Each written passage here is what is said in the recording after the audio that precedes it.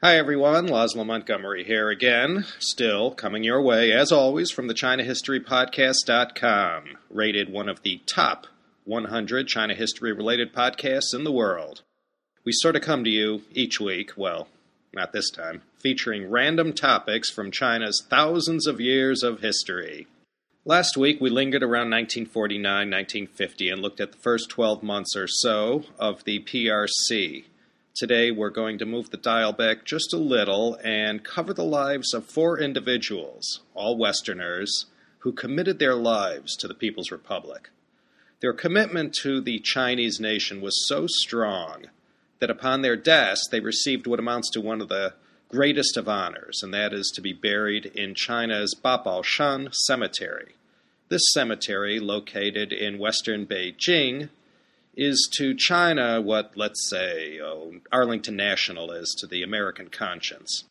Lots of heroes, leaders, and martyrs from China have their final resting place in this hallowed ground.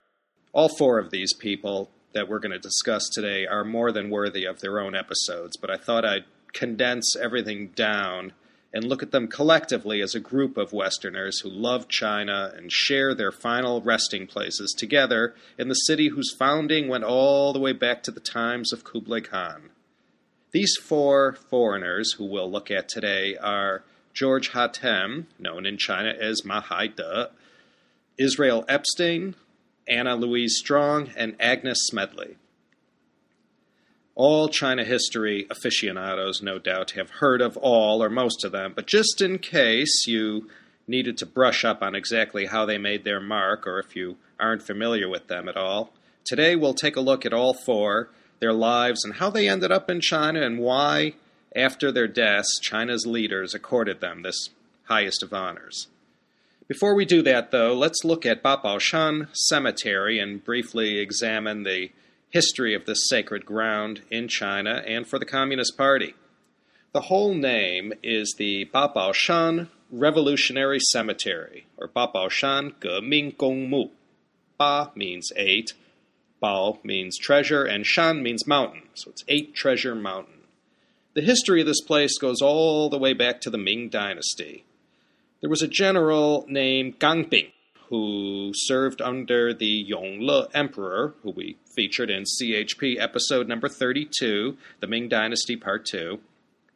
Gang Bing was the most loyal and favorite general of this emperor, who reigned from 1402 to 1424. So loyal and trustworthy was Gang Bing that the emperor selected him to watch over the imperial palace while he and his entire entourage went out on one of his many hunting expeditions up to the north in Manchuria. General Gang accepted this honor and very politically sensitive job. General Gang knew that this trust that the Yongle Emperor gave him had a double-edged sword in that it accorded him great honor and political power, but at the same time left him vulnerable to the wiles and machinations of the eunuchs and other palace favorites who ate men like Gang Bing for lunch. Knowing that he would surely fall victim to the accusations of, well, having a go with one or two of the emperor's 6 dozen or so concubines while he was away, the evening before the Yongle Emperor left on his hunt, General Gang castrated himself and, as the story goes, placed his severed organ in a bag and hid the package under the emperor's royal saddle. The Ming emperor then went off on a splendid hunt, and sure enough, when he gets back to the palace after his outdoor expedition, he is met with whispers and hints and allegations that General Gang Bing was having, how shall I say, an inappropriate relationship with one or several of the emperor's concubines. When charged with this accusation, General Gang revealed everything, and when the severed genitals were retrieved from the Yongle Emperor's saddle, the truth was known, and heads rolled, but not Gang Bing's. He was made the chief eunuch and became a power at court until his death in 1410, whereupon the Yongle Emperor declared him a god, and he became a patron saint of all eunuchs. A plot of land was dedicated on the outskirts of Beijing, where Babaoshan stands today, as a final resting place for all eunuchs, and this is what it remained for almost 5.5 centuries. It was called the Eunuch's Temple. In 1950, during the first year after liberation, it was renamed the Beijing Municipal Cemetery for revolutionaries, and then in 1970 it was given the name that we know it today, Babaoshan National Cemetery for Revolutionaries. Not all, but many of the great heroes of the revolution have their ashes interred there, including leaders such as Generals Zhu De and Peng Dehuai. Liu Shaoqi's ashes are also said to be interred at Babaoshan, but so many questions remain regarding his most tragic of deaths. It's not 100% certain Liu's ashes were in fact placed in this national cemetery, but the party line says they are, so let's just go along with that. His elegant and distinguished wife, Wang Guangmei, who passed away in 2006, did have her funeral there. Chairman Mao, of course, occupies prime real estate on the south end of Tiananmen Square, and Zhou Enlai's ashes were spread over various hills and valleys, and Deng Xiaoping's ashes were scattered at sea, so they would not be found at Babaoshan. Let's look at the first of these Westerners whose life brought them to China, where they selflessly served the Chinese people leading up to and after the founding of the People's Republic. We'll go in order of the year of their death and begin with Agnes Smedley, who passed away in 1950. Agnes Smedley, something about that name that's just too hard to forget. Here is a woman who lived decades before her time. She was an early fighter for women's rights and many other progressive causes that she believed in. She was an early proponent for birth control, that hottest of hot-button issues. It was just as controversial and the debate just as heated back in the first half of the 20th century as it is today. She came from nothing. I mean, nothing. She was born, if you look on a map, literally in the middle of nowhere in the small village of Osgood in northern Missouri, that back in her day had a little over 200 people living there. Today there are less than 50 people who call Osgood their home. Edgar Snow, who was not interred at Babaoshan, but who also loved China and made his mark there in the early decades of the People's Republic, he was also from Missouri, but from Kansas City, which, I might add, is the hometown of none other than Professor Bob Packett of History According to Bob. Well, he's from Baltimore originally, but now he's pure KC. Anyways, so Agnes Smedley was born in 1892, dirt poor, small town, middle of nowhere. In 1901, she went from one obscure town to another, moving to the mining town of Trinidad, Colorado, which exposed young Agnes to the coal miners' strike in 1903-1904. In 1910, her mother died, and after a while, she ended up in Tempe, Arizona, where she began her writing career. And it's as a writer that she made her greatest contribution to China. She married in 1912, moved to San Francisco, and then in 1918, divorced and moved to New York, where she worked with Margaret Sanger, the famous birth control advocate and sex education pioneer. Agnes Smedley was a free spirit. I don't know how else to describe her. Before she turned her sights and her heart to China, she first became involved in the Indian independence movement. She hung out with all kinds of colorful left-wing characters from the independence movement, even moving to Germany with one of the movement's leaders who she carried on a relationship with. She opened the first birth control clinic in Berlin and joined the American Socialist Party in 1926. In 1929, a year after arriving in China, she wrote an autobiographical novel called Daughter of Earth. You can read this book in its entirety on Google Books if you're so inclined. After this, she used her German connections to land a job in Shanghai as a writer for a German paper. There, Agnes Smedley got herself mixed up with all kinds of colorful and nefarious men, including both Soviet and Japanese spies. I'm not sure about the extent of the spying that she was herself involved in, but she was certainly in the thick of all that was going on in 1930s Shanghai. She continued her career as a writer, working with both German and UK papers. She became more and more involved in all kinds of activities related to the Chinese Civil War and was actually present in Xi'an in December of 1936 when the Xi'an incident happened. A podcast for another day. She became a mouthpiece for the communists who were busy fighting both the nationalists and the Japanese. She traveled with both the 8th Route Army and the new 4th Army that made up the so-called Red Army. There she mingled with the likes of Zhu De, Lin Biao, He Long, Liu Baocheng. She became very close with all these guys and was clearly passionate and sympathetic to their cause. However, when she applied for membership to the Communist Party in China, her application was rejected, no doubt because of her fiercely independent spirit. No one could tame her, not even the CCP. So she faced this disappointment, but remained committed to the cause of the revolution. Between 1938 and 1941, she was continuously in the thick of everything going on in China, reporting from the front, facing down death and enduring all the hardships that one might expect in the middle of a war zone. She got the word out to the Western world about what was going on in China, and although a supporter of the United Front, she naturally painted the communist cause in the most positive light. The communists, like Mao, Zhou, and others, couldn't do it by themselves, so they desperately needed people like Agnes Smedley to get their story out and let the world know what they were fighting for. She moved back to the United States and spent the greater part of the 1940s writing about China's revolution and hitting the road and talking about everything she had witnessed firsthand in China. And this, of course, got her in all kinds of trouble. Back in those days, openly showing sympathy for any type of communist cause was guaranteed to land you in trouble. And of course, Agnes Smedley was definitely in the crosshairs of the FBI and the U.S. government authorities. She was essentially hounded out of the USA and ended up in Britain in 1949, living for a time in Oxford. Her whole life she was afflicted with various mental problems, no doubt brought on by all the pressures of her impoverished upbringing and being such an open and free spirit all her life.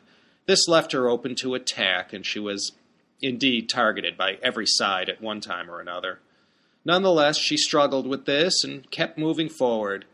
But she died at the age of 58 on May 6, 1950. Agnes Smedley knew most all of China's founding leaders.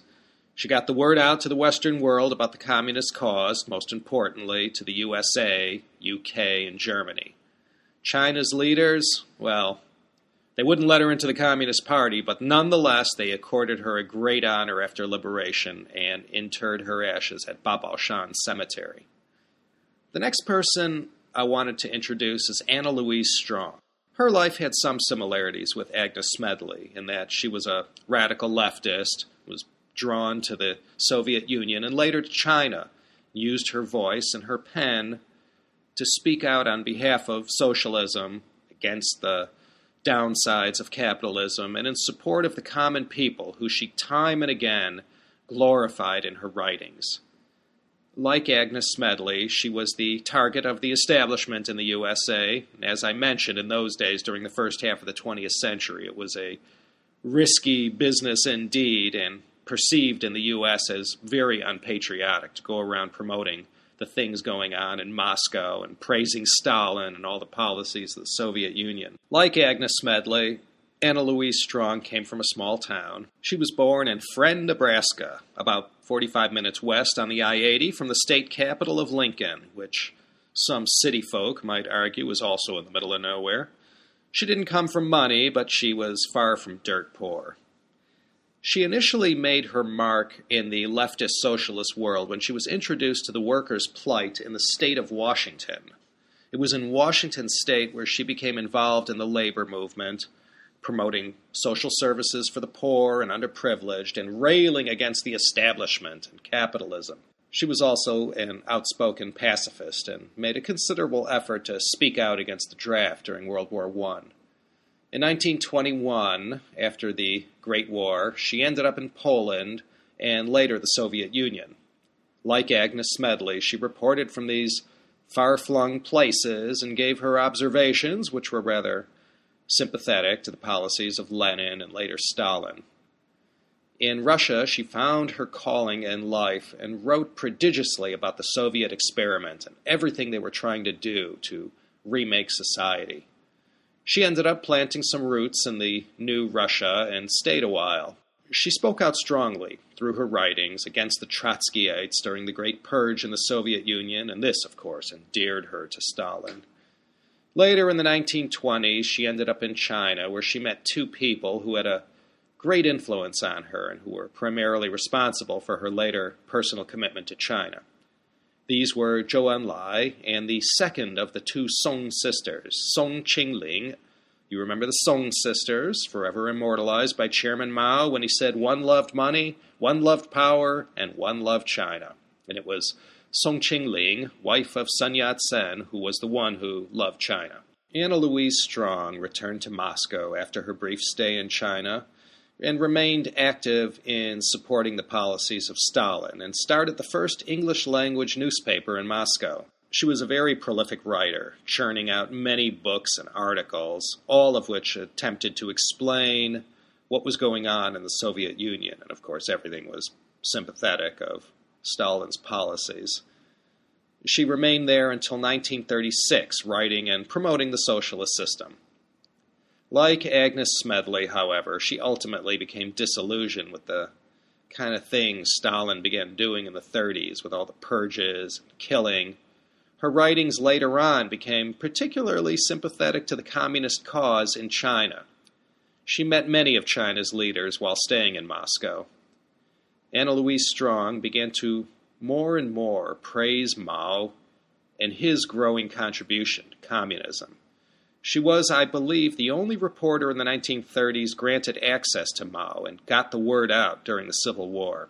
She was very outspoken against the nationalists in general and Chiang Kai-shek in particular, and railed against U.S. support of this regime. It was during an interview with Anna Louise Strong during the Chinese Civil War that Mao first uttered the phrase paper tiger, 纸老虎. This is one of the most famous Maoisms that became part and parcel of the Mao brand. Mao was trying to show how these fearsome things like the U.S. in general, and later on the atom bomb, were far from being tigers, a metaphor for something dangerous that could kill or destroy. By referring to these things as paper tigers, Mao was saying they're not nearly as dangerous in reality as they seem in real life.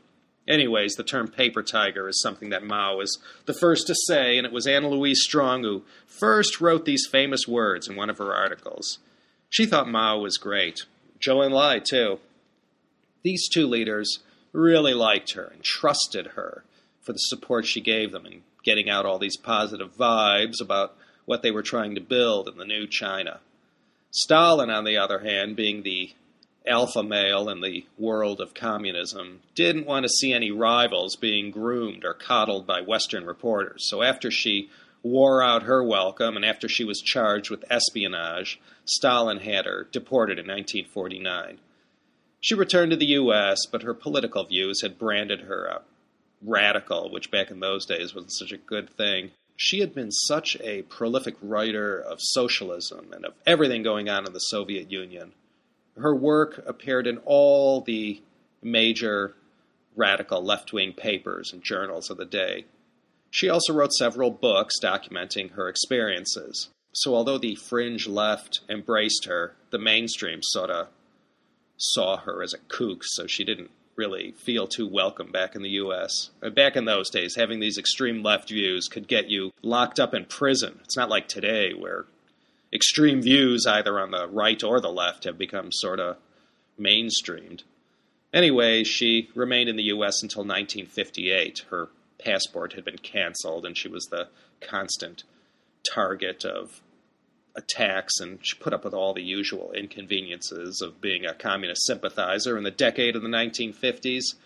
Once her passport was restored in 1958, thanks to the Supreme Court case of Rockwell Kent versus John Foster Dulles, she picked up and moved to China, and basically that's where she stayed until the end of her days. The amazing thing about Anna Louise Strong was that she remained a revered figure in China amongst the Babaoshan, the common people, as well as China's leaders. And even during the Cultural Revolution, when so many foreigners, like her friends Israel Epstein, Sidney Rittenberg, for example, who had always spoken out on behalf of Mao and the revolution, had suffered and fell from grace. But Anna Louise Strong was never targeted by the Red Guards and remained in Mao's good graces throughout the entirety of the Cultural Revolution.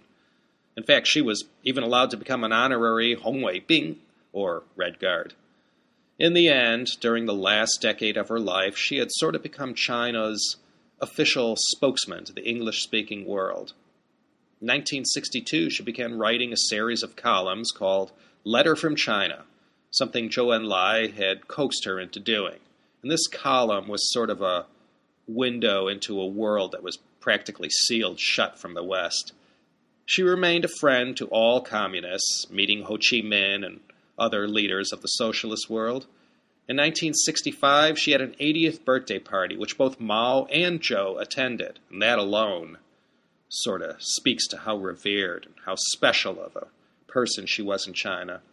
She died on March 29, 1970, and was given a very large public funeral, and her ashes were interred at Babaoshan, and I'm sure she and Agnes Smedley had a whole bunch to talk about afterwards. Now let's look at George Hatem, another sacred cow in the pantheon of famous Lao Wai from Chinese history. George Hatem, better known in China as Ma Hai De, was a physician. His signature claim to fame, amongst a number of achievements, was that he was the first foreigner to be granted citizenship in China after 1949. He was born Shafiq George Hatem on September 26, 1910, in Buffalo, New York. He was of Lebanese ancestry. His father, Nahum Salama Hatem, came from the village of Hamana in Lebanon, about 26 kilometers east of Beirut. He received his medical training in the U.S., Europe, and in Beirut. And through the relationships he had made along the way, he and a couple of his colleagues found themselves in Asia, and in 1933 ended up in Shanghai, arriving there on September 5th. There in Shanghai, he set up a medical practice and took on a Chinese name, Ma Hai De, and hung out with the likes of Agnes Smedley, Rui Ali, Israel Epstein, who we'll look at in a moment, and other noted communists. He practiced in Shanghai for a few years, but closed up shop after becoming disillusioned with the whole scene there, the corruption, the misery. 1930 Shanghai was not the place for a good, honest idealist trying to do some good for society. So, with the help and influence of Song Qingling, Madame Sun Yat-sen, he ended up in Shanxi province in Xi'an, where he provided health care to the communists who had ended up there after the Long March. There he hung out with the likes of Edgar Snow and all the communist leaders. Mao Zedong was notorious for shunning medical care and any and all doctors, but back then George Hatem provided medical services to the chairman. I think he may have been the only Western doctor to have this claim to fame. What is there to say except that this guy was a saint? He was a Western doctor who truly personified the term Wei Renmin Fu. He, along with the immortal Canadian Dr. Norman Bethune, served the people selflessly, attending to the sick and wounded and using their channels to provide medical services to the Chinese up in the north. He was there when the Dixie Mission arrived in Yan'an in July 1944. We'll cover the Dixie Mission in another podcast. Essentially, this was a diplomatic mission on behalf of the U.S. where feelers were sent out to see if the communists were people that the American government could work with. As we all know, we ditched these efforts in favor of full support for the nationalists. Ma Hai De, George Hatem, continued to serve the communists as a doctor throughout the entirety of the Chinese Civil War. And after liberation in 1949, he remained in China, serving in an official capacity in public health care. He is credited with leading campaigns that wiped out leprosy in China and helped to eradicate venereal diseases. In 1986, he was presented with the Lasker Medical Award, which is an honor given since 1946 to those who have gone above and beyond the norm in the field of basic medical research. In presenting the award, the Lasker Committee noted that, quote, Dr. Ma's contributions can be compared in importance to the eradication of yellow fever and the bubonic plague, and as a model for the public health control of venereal diseases, they stand alone. George Hatem Mahai De spent the rest of his days in China, working tirelessly in the field of public health.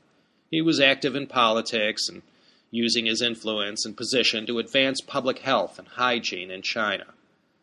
After China opened up again in the 1980s, he served as a member of the Standing Committee of the CPPCC, the good old Chinese People's Political Consultative Conference, which you might recall from the last episode.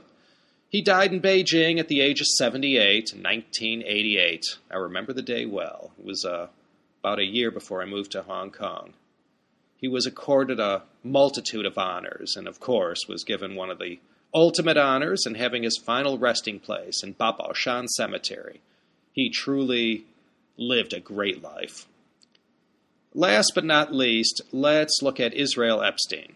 With a name like that, it's a dead giveaway what his ethnic background was. He was a Polish Jew, born in Warsaw on April 20th, 1915. There weren't too many foreigners who went on to be accepted into the Communist Party in China, but Israel Epstein was among the chosen ones. No pun intended. Like Agnes Smedley and Anna Louise Strong, Israel Epstein is remembered as a friend of China who helped get the word out to the international community about the transformations that were going on in China during the 1930s up until his death 6 years ago in 2005. Like many Jews who faced persecution after the Bolshevik Revolution, Israel Epstein's family wound up in Tianjin, one of the few safe havens in China. He was 2 years old when his parents moved there, and at the young age of 15, he had begun his career as a writer and journalist.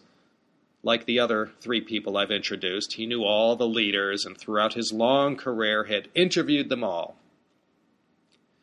As with Anna Louise Strong, Epstein's champion in China, who brought him together with the top leadership, was none other than Song Qingling. It was Madam Sun who established the China Defense League in 1938. The purpose of this organization was to publicize China's dire situation in the late 1930s after the Japanese began running amok in China. So effective was he in getting the word out and bringing a lot of heat on the Japanese that he became a marked man and famously had to fake his own death in order to get the Japanese secret police off his case. He was a longtime friend and colleague of Edgar Snow, who we'll cover one day in another podcast. Edgar Snow is best known for his magnum opus, Red Star over China. In fact, it was Israel Epstein who got to see and critique the manuscript first before the book was published. So he was part of the gang of true believers who lived in China during the Civil War and were committed to getting the word out about what Mao was trying to accomplish. Like all of these committed communists, he was often branded as an apologist for the CCP, pretty much with the exception of half a dozen years between 1944 and 1951, when he lived in Britain and the U.S., Israel Epstein's entire life was spent in China. He came back in 1951 upon the request of his longtime friend, Madam Sun, Song Qingling, who asked him to become the editor for the world-famous magazine China Reconstructs, which I used to read religiously back in the 1980s. Well, this journal was more or less filled with CCP propaganda, but it was nonetheless a window into a world that during the 50s and 60s was as hermetically sealed as today's North Korea. In 1957, Israel Epstein became a Chinese citizen, and in 1964, he joined the Communist Party of China. And this turned out to be a double-edged sword in that during the Cultural Revolution, he wound up in China's version of Lefortovo prison, which in Beijing is the notorious Qincheng Jianyu, Qincheng prison. He had plenty of company there. Sidney Rittenberg did time there, as well as leaders such as Bo Yibo, father of Bo Xilai, as well as Peng Zhen. He ended up in Qincheng prison due to some trumped-up charges that he had plotted against Zhou Enlai. Premier Zhou issued an apology to Epstein upon his release. And despite the time spent there in solitary confinement, he'd never wavered from the cause of the Communist Party and remained a loyal member up until the end. Like George Hatem, Israel Epstein was a member of the Standing Committee of the CPPCC, and he continued to write and to speak out positively about the PRC and was as much a friend to the leaders as the others I have mentioned. He was personally friends with Mao, with Zhou, Deng Xiaoping, Jiang Zemin, and Hu Jintao. In fact, when he officially retired in 1985, Deng Xiaoping personally attended his retirement party. And when he passed away quietly in Beijing on May 26, 2005, his funeral was held at Babaoshan Cemetery. And in attendance was no less than the president of China himself, Hu Jintao. Also in attendance were Premier Wen Jiabao and other party luminaries such as Jia Qinglin and Li Changchun. There were more than just these four who I've mentioned, who China's leaders depended on to spread the word and help polish China's international image, especially prior to China's opening up to the outside world in 1978-79. The list is long, but today we only covered those whose graves can be visited at Babaoshan Cemetery. These were four lives that not only witnessed modern Chinese history, but actually helped play a role. And there's a lot more I could have said about each one, but for this episode I only wanted to make you aware of them and touch briefly on their lives and why they were laid to eternal rest in such an important place as Babaoshan. Agnes Smedley, Anna Louise Strong, and Israel Epstein were all prolific writers, and if you're interested, you could go on the Google or the Baidu if you don't have the patience to deal with all the Google-related issues if you're in China. And you can check them out, and this will lead you to a plethora of their writings. I guess some of the stuff may seem a little dated, but go check them out if you would like to read more about them and more of what they wrote. Well, that's about all I have for you today. As I write this, I'm sitting here on the 30th floor of the Guangzhou Westin. It's Canton Fair time here, so there are foreigners galore, and all the prices of the hotels and hotel services and train tickets are all jacked up as usual. I'm heading back to LA tomorrow night, and with that, I will put the final exclamation point on this month of travel. That Hong Kong trip at the beginning of October when I uploaded the episode on the San Huang Wu Di, the 3 sovereigns and 5 emperors, seems like ages ago. I'm looking forward to getting back to the USSA and falling back into my normal routine. I apologize for making y'all's wait as long as I did for this episode. It's a little dicey trying to pump out these podcasts from the road without my China History Podcast library to rely on. And everything you've read about the internet here in China is true. As I think I've mentioned from time to time, I'm barely an amateur when it comes to the technical aspects of cyberspace, so things like VPNs are still a mystery to me, and as a result, I couldn't even send out a message on Twitter to advise my followers about the delay. One last thing before I leave you. I know I plug these guys a lot, but if you haven't done it yet, please go check out the October 12th episode of the Seneca podcast featuring the inimitable and always interesting Kaiser Kuo. This particular show features both David Moser and Jeremiah Jenny, 2 real China history specialists, as opposed to your humble and amateur narrator here. Go check it out and listen to 57 minutes and 22 seconds of 3 very smart and intelligent China hands discuss Sun Yat-sen and the Xinhai Revolution. I promise you a very fine program. That's it, folks. I'm going to go head out now to good old Civic Plaza across the street here with my colleagues from Ningbo and gorge myself on some sushi and Japanese victuals, all on the company credit card, of course. I wouldn't have it any other way. This is Laszlo Montgomery signing off and letting you know we'll be back to normal next week, whatever that means, and it's my most secret hope that you'll join me next time for another, dare I say, exciting episode of the China History Podcast. Thanks for listening.